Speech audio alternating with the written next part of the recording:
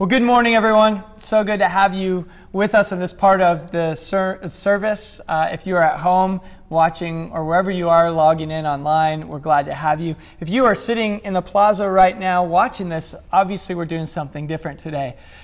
This morning, what I've done is we've invited a couple members of our teaching team to join me to have a conversation about Romans chapter 14.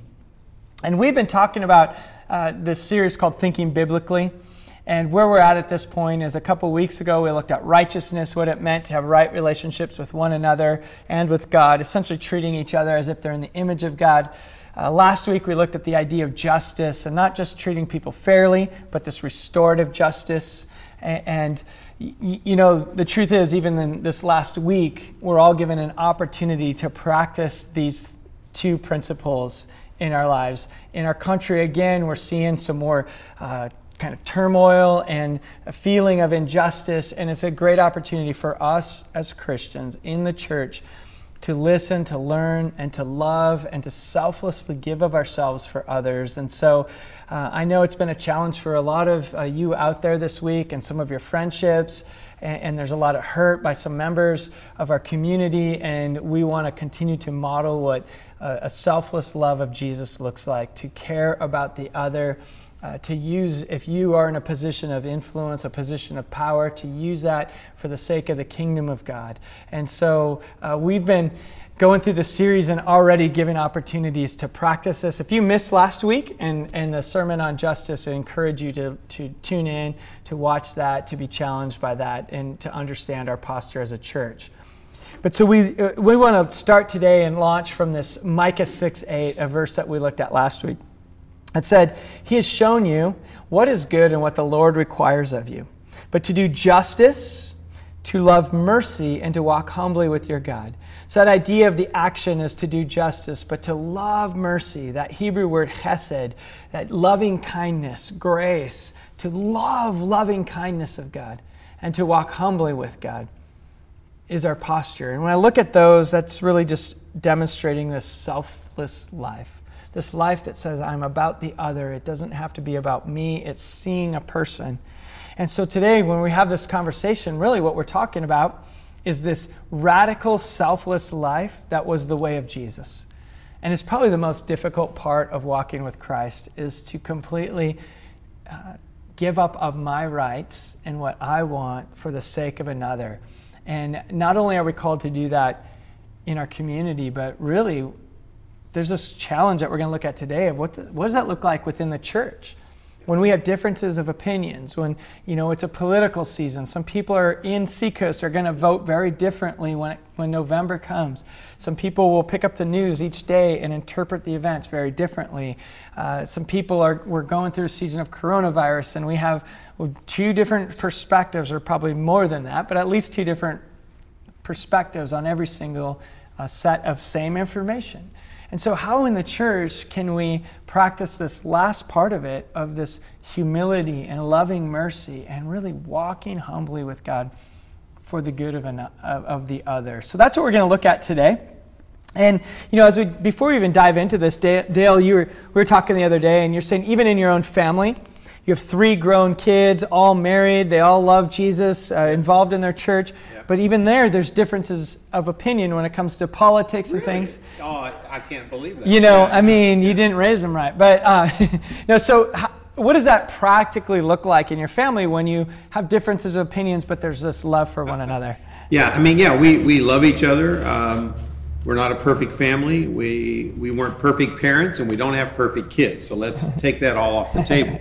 But we are blessed that by the grace of God, we have 3 adult children. They're all married, and they all grew up being encouraged to pursue one highest value, and that is to love Christ and love His church, and hopefully still like their mom and dad, okay?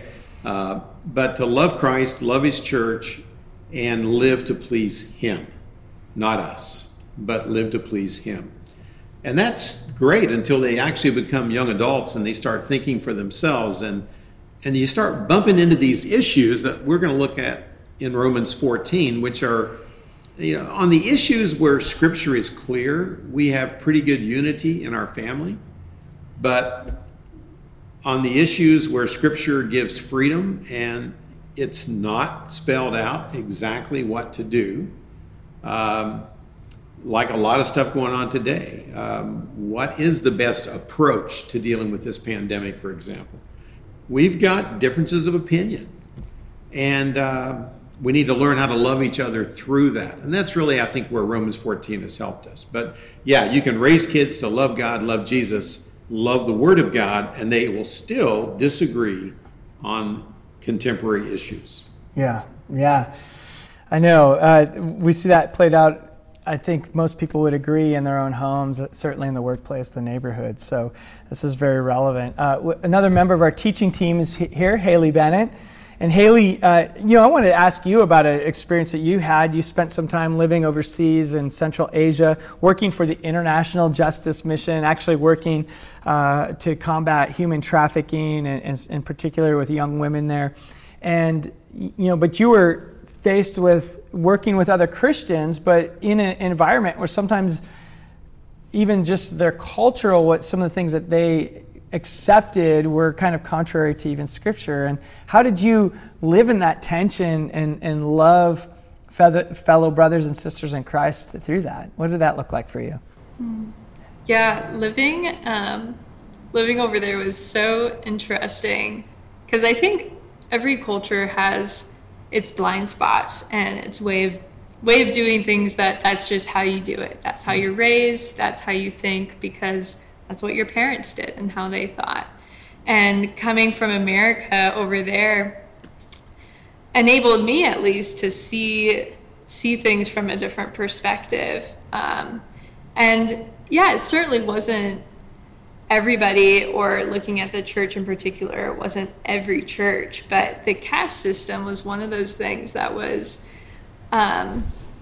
surprising to me, of just how ingrained it was in the Christian church as well. And yeah, I think with the caste system, there's this social structure, and it's all about where do you fit into the social structure, and you don't associate with people that are lower than you, and you treat people poorly if they're below you, and it's all about trying to hold on to your own socioeconomic status.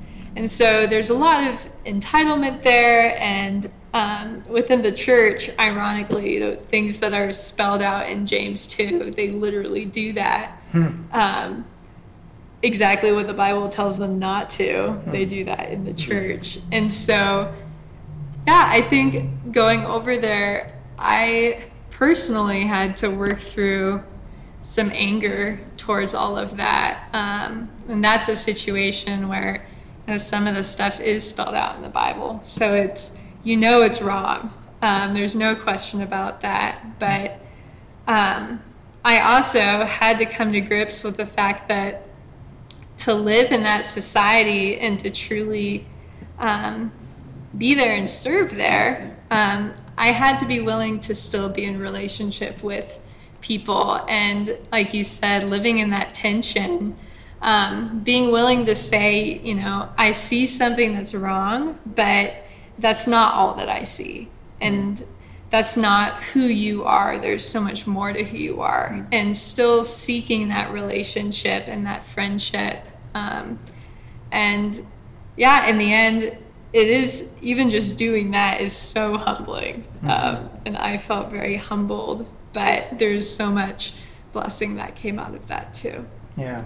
So Haley, it sounds like even in situations where you see an issue that is sinful, such as being prejudiced against people, whether it's racism because of the color of their skin, or whether in your situation where you were, skin color is the same, but it's a caste system.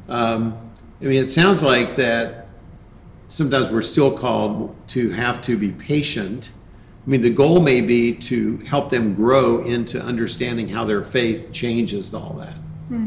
But you got to meet them where they are and love them where they are and love them into the truth, as opposed to coming on with a spirit of pride instead of humility, kind of declaring that, don't you see this is wrong? Is that what you experienced? Because you spent a lot of time with them.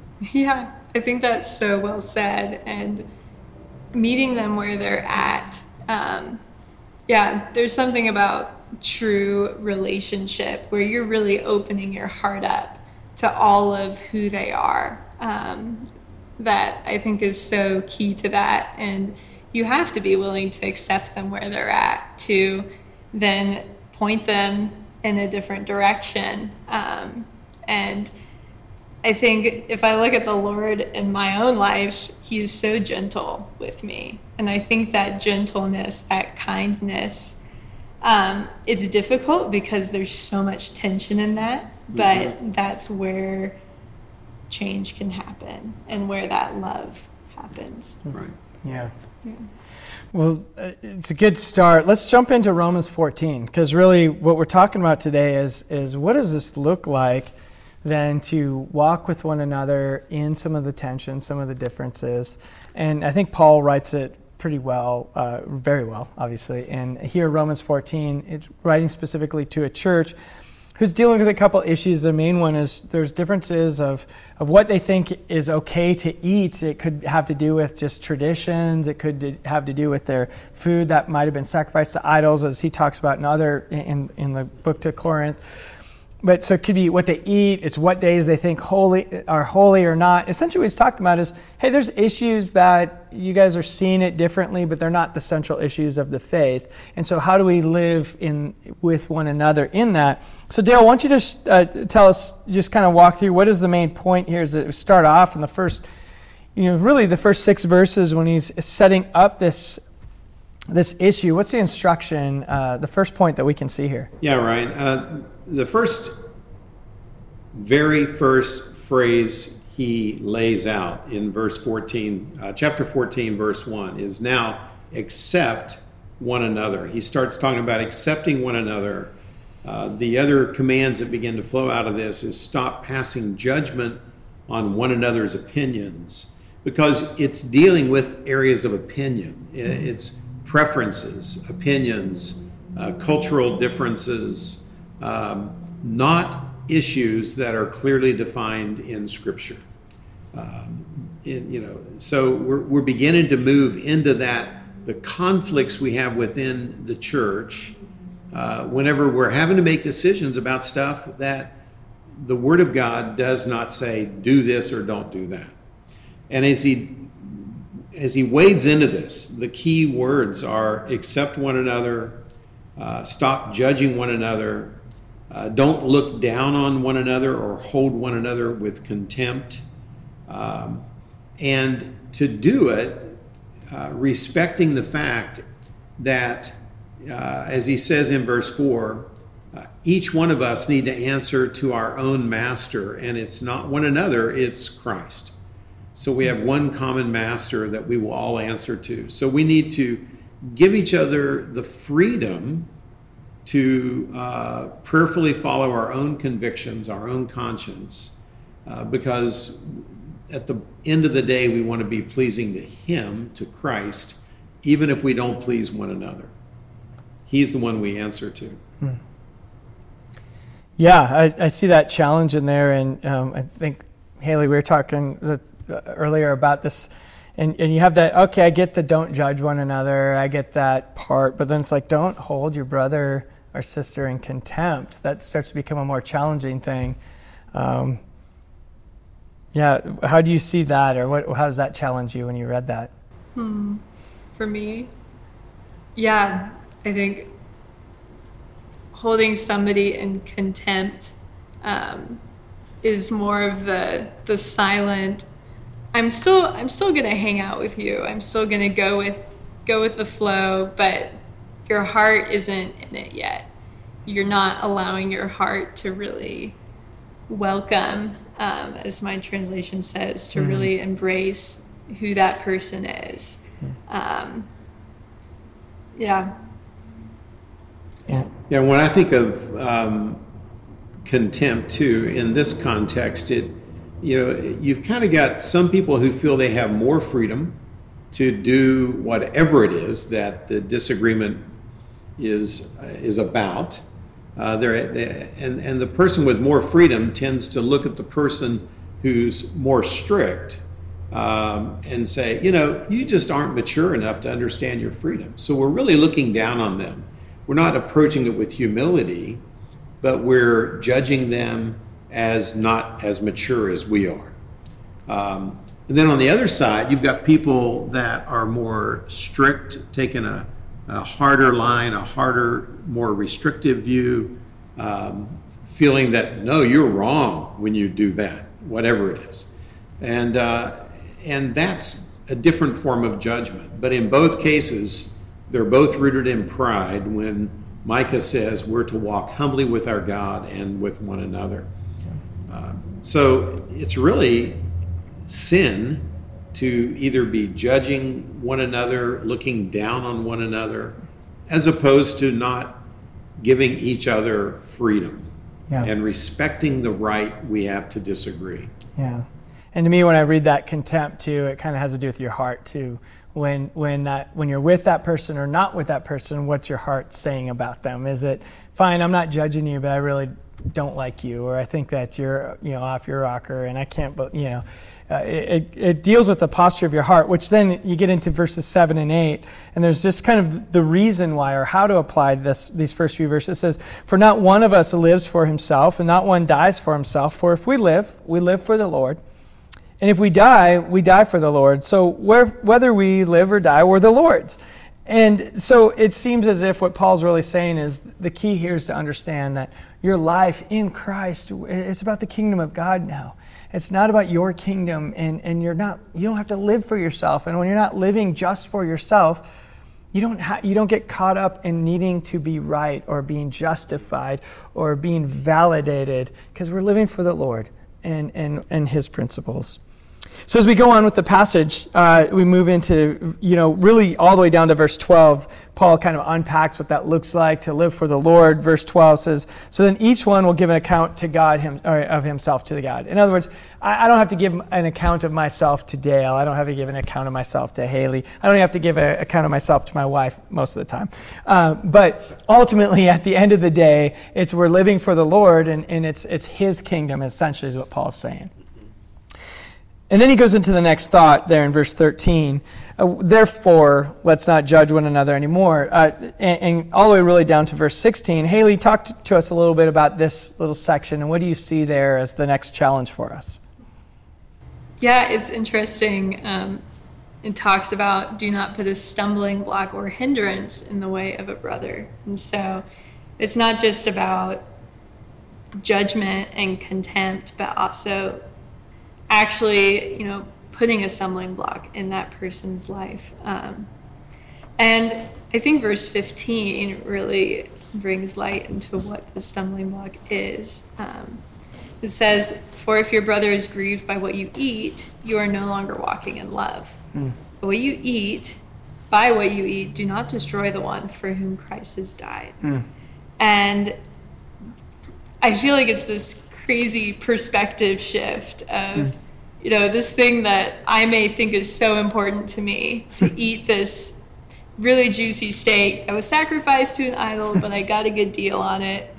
And to want to eat that in the midst of a brother who feels very convicted that that is wrong, is putting a stumbling block in their way. And where I might be tempted to say, well, it's my freedom, and I know it's okay. This verse is saying, but in the end, it's about Christ, and Christ loves that person so much that he died for that person. Surely we can, abstain and have grace on where that person is at to not exercise your freedom in that moment. And so I feel like it's just drawing everything out and getting this big picture of what's actually going on and what is actually important in this situation. And verse 17 in the end says, "For the kingdom of God is not about eating and drinking, but it's about righteousness, peace, and joy in the Holy Spirit." And so, yeah, kind of summing up that perspective, it's like, it's not even about these little things. It's about God and living in Christ and living out that love. And so loving that loving kindness and loving to show that and walking humbly with God. Yeah, and I love the way verse 15 touches it too, Haley, that when it says for if you just care about your own opinion, your own freedom, your own preferences, you're no longer walking according to love. And again, I mean, this shouldn't surprise us. I mean, Jesus talks a lot about this, that we should be identified as believers by how we love one another well. And when you give up your preference for the sake of another person, or to give them respect even when you disagree with them, again, on gray issues, not black and white issues, you're choosing to let love reign. I was going to say you're choosing to let love trump everything, but I didn't want to get political on you, okay? So anyway, but yeah, love really does rule the day, and it needs to govern. It's the operative question. Is this going to love this person well if I do this? Yeah, I find in that verse 15 in particular that you both mentioned, that to me starts to be very kind of striking and challenging of the, if because of food, according to the my version of NASB, because of something you want to eat, your brother or sister is hurt, you're no longer walking according to love. And yeah, it feels convicting, and really it's essentially saying, this is, again, this radical selfless life. It's, yeah, you might have the right to this. It might be yours, but our preference should be to the other, to one another, this radical giving up of yourself, which does not come naturally to anyone. And I think you already got to verse 17 through 19 says, for the kingdom of God's not about eating and drinking, but it's about righteousness. It's about peace and joy in the Holy Spirit. So again, that right relationships. It's about peace, which comes through the right relationship with God and with one another, and then joy, which comes from that right relationship with God and one another. But that happens in the Holy Spirit. Yeah. And really, that's what the kingdom of God is about. Verse 18, as he continues on, in verse 18 there, for he who in this way serves Christ is acceptable to God and approved by men. And it's not saying, oh, good, you're living for the approval of others. What it's saying is a life lived selflessly is one that no one has a problem with. No one can say, what's wrong with you? Or you're so selfish, or you're so against me. It's just, man, you're the type of person that you're approved by all people. Because when we're seeking that righteousness, and it's not seeking our own kingdom, is what I keep seeing here. Yeah. Yeah, it's seeking the welfare of others, and it does take intentionality. Verse 19, right after that, says, so then. So let's cut to the chase, right?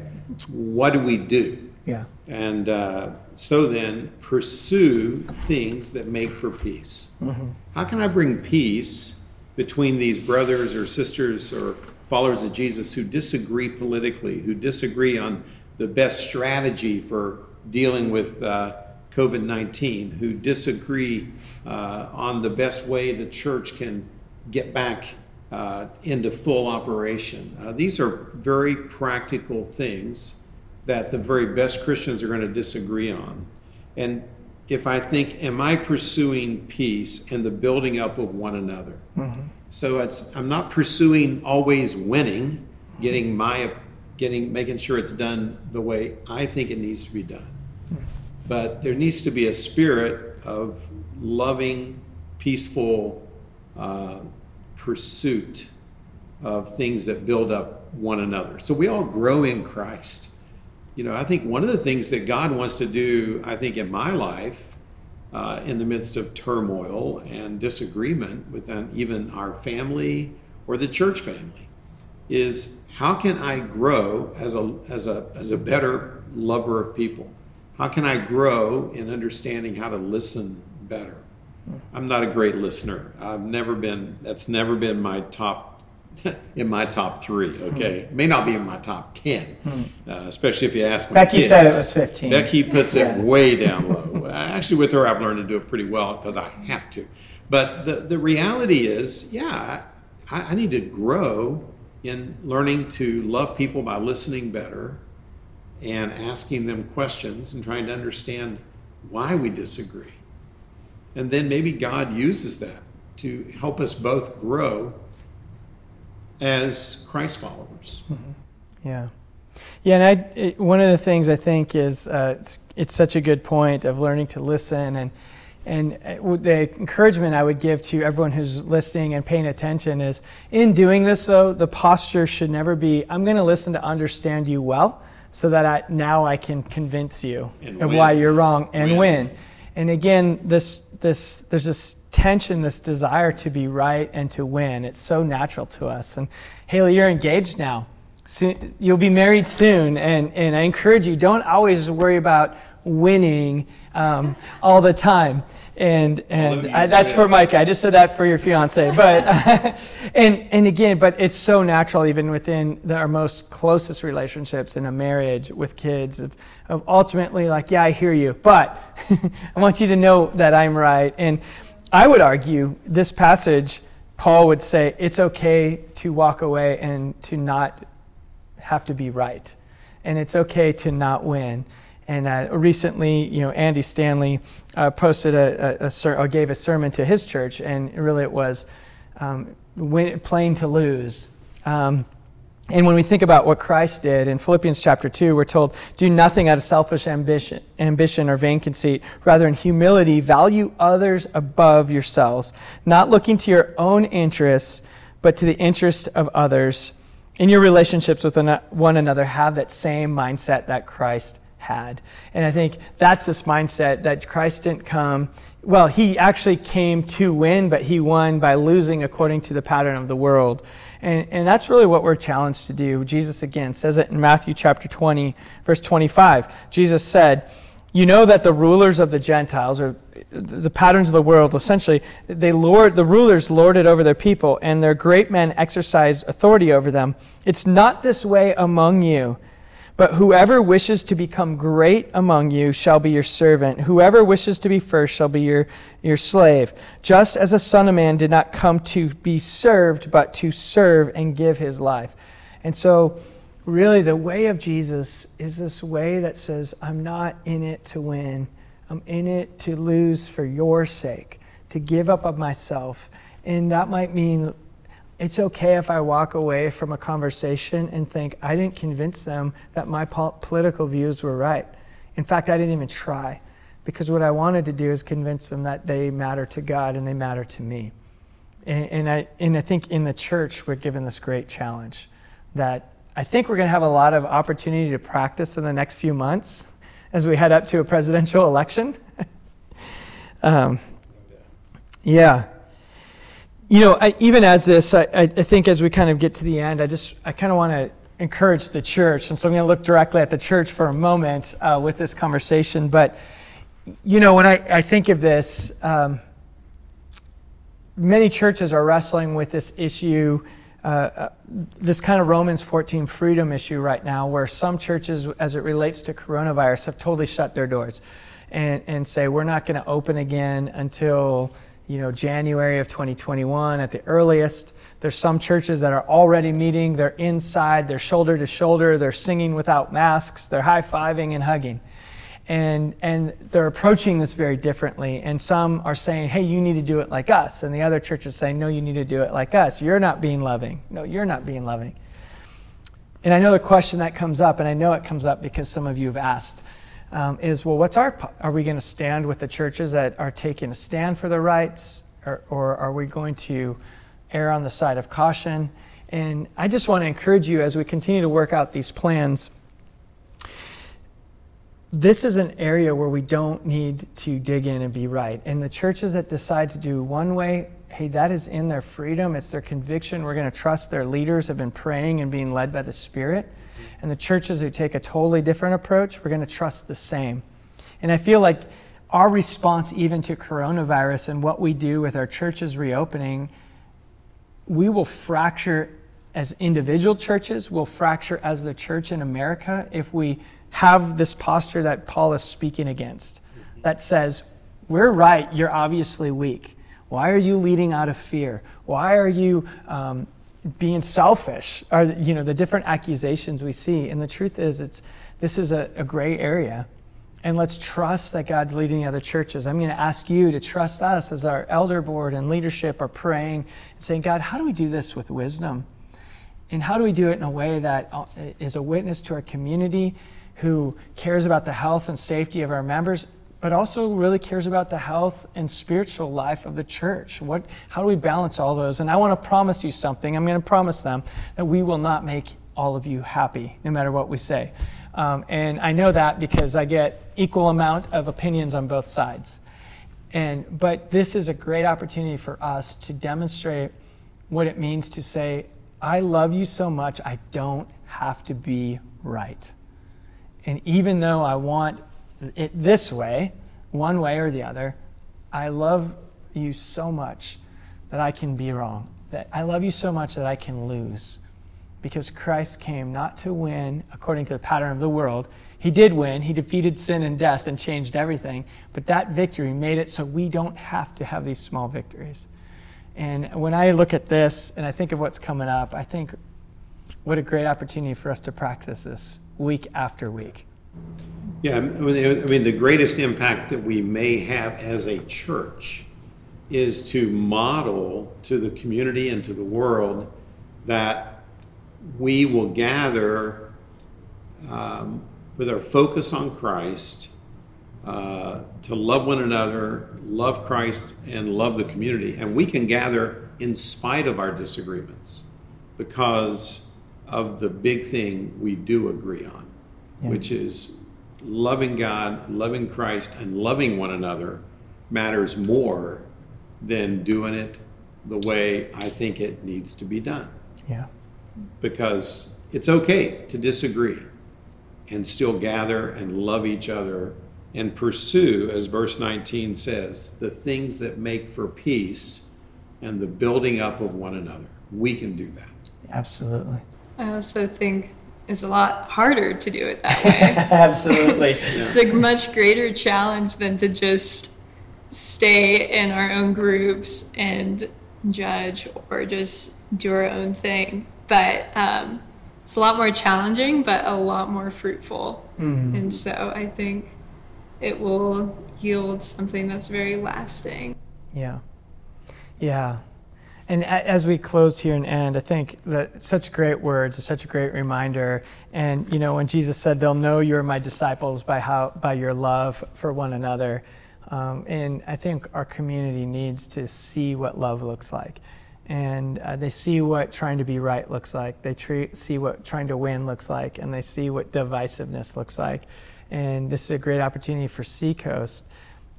Our goal is to help people discover life in Christ. That's why we exist. And as we do that, there's a great opportunity for us to reach people for Christ this year and to model that in the family of God there is peace, there's joy, there's these right relationships. And it's by the Holy Spirit, and it's not about us and our kingdom. So let's give up our kingdoms. Let's recognize now we don't have to be king. Jesus is on his throne. He's doing a great job, and let's live for him. So let me pray as we end our time. Lord Jesus, we thank you so much for the challenge in your word. And the truth is, when we really look at it, it is always a challenge. And some might be listening and saying, oh, this is just basic information. But the truth is, if we really give up of ourselves for others, if we really say we want, God, that others sense that we have such a love for them, that they're created in the image, that we don't even have to be right. We don't have to win. We don't have to get our way. Lord, if we can live that way, that's one of the most life-changing truths there are, and it's the most challenging thing. So would you empower our church to do that? Would you empower us, Lord, to do that for our community? Would you give us wisdom, Lord, even in as we look at a political season, as we're thinking about racial injustices? God, give us the wisdom to do this well. Give us the wisdom to lean in and to bring your kingdom into every space and not our kingdom. So we thank you and we give you this time now in Jesus' name. Amen. Amen. All right. fade to black, worship,